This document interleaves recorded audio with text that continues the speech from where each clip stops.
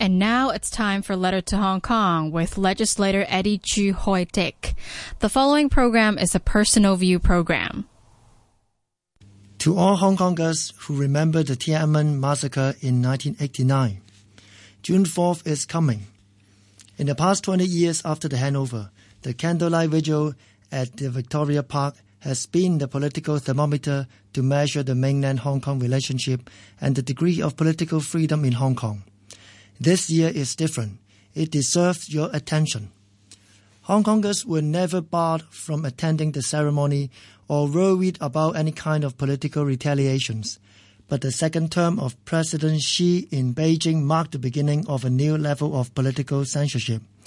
For the first time, high officials from Beijing repeatedly declared that whoever chant the slogan "End one-party rule" cannot hold public office in Hong Kong and shall be disqualified from local elections. Not only people in the political circle are affected. Beijing is determined to import mainland legal ideas and practices into Hong Kong in order to tighten its control. We were told in the past that the Basic Law is the only constitutional document that is relevant to the governance of Hong Kong. Not anymore.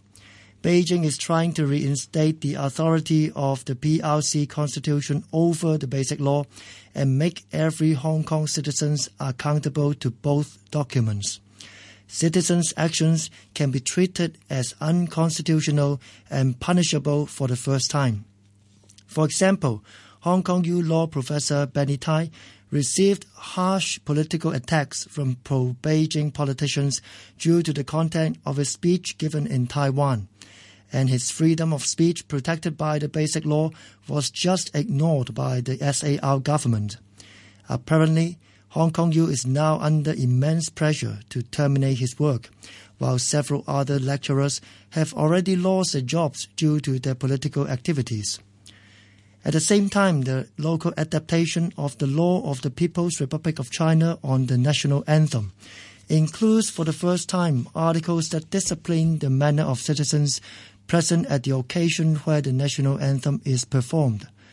Primary and secondary schools are also ordered by the coming ordinance to teach students the national anthem, which is in violation to Article 136 of the Basic Law that gives SAR government the right to set up its own education policy.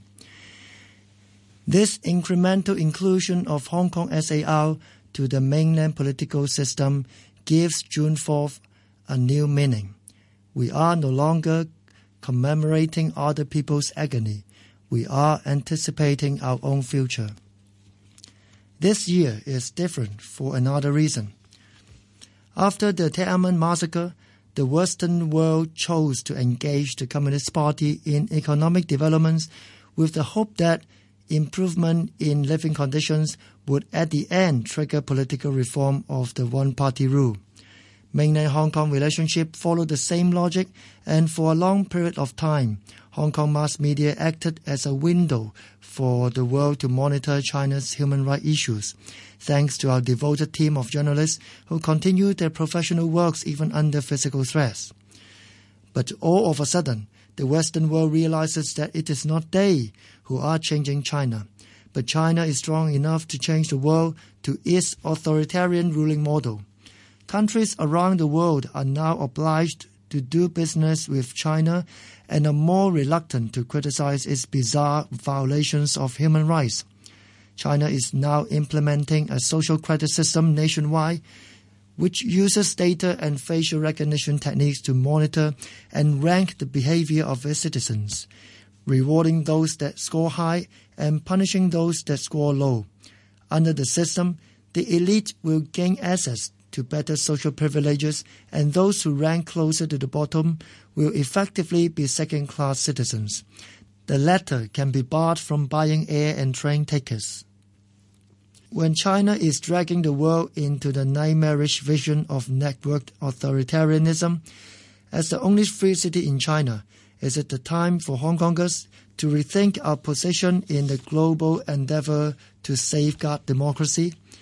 At least, our pro-democracy politicians should come up with an updated strategy to promote democracy in Hong Kong and China, rather than focusing on a particular slogan.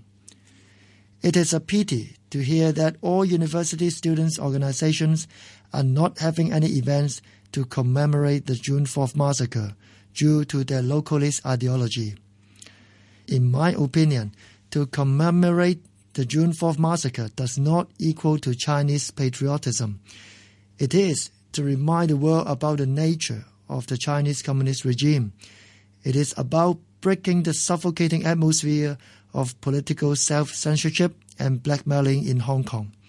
It is also about seeking international support to stop the authoritarian state from getting more political influence. We are not going to turn things around easily, but June 4th is an important occasion for our cause that should not be missed out easily. See you at the Victoria Park.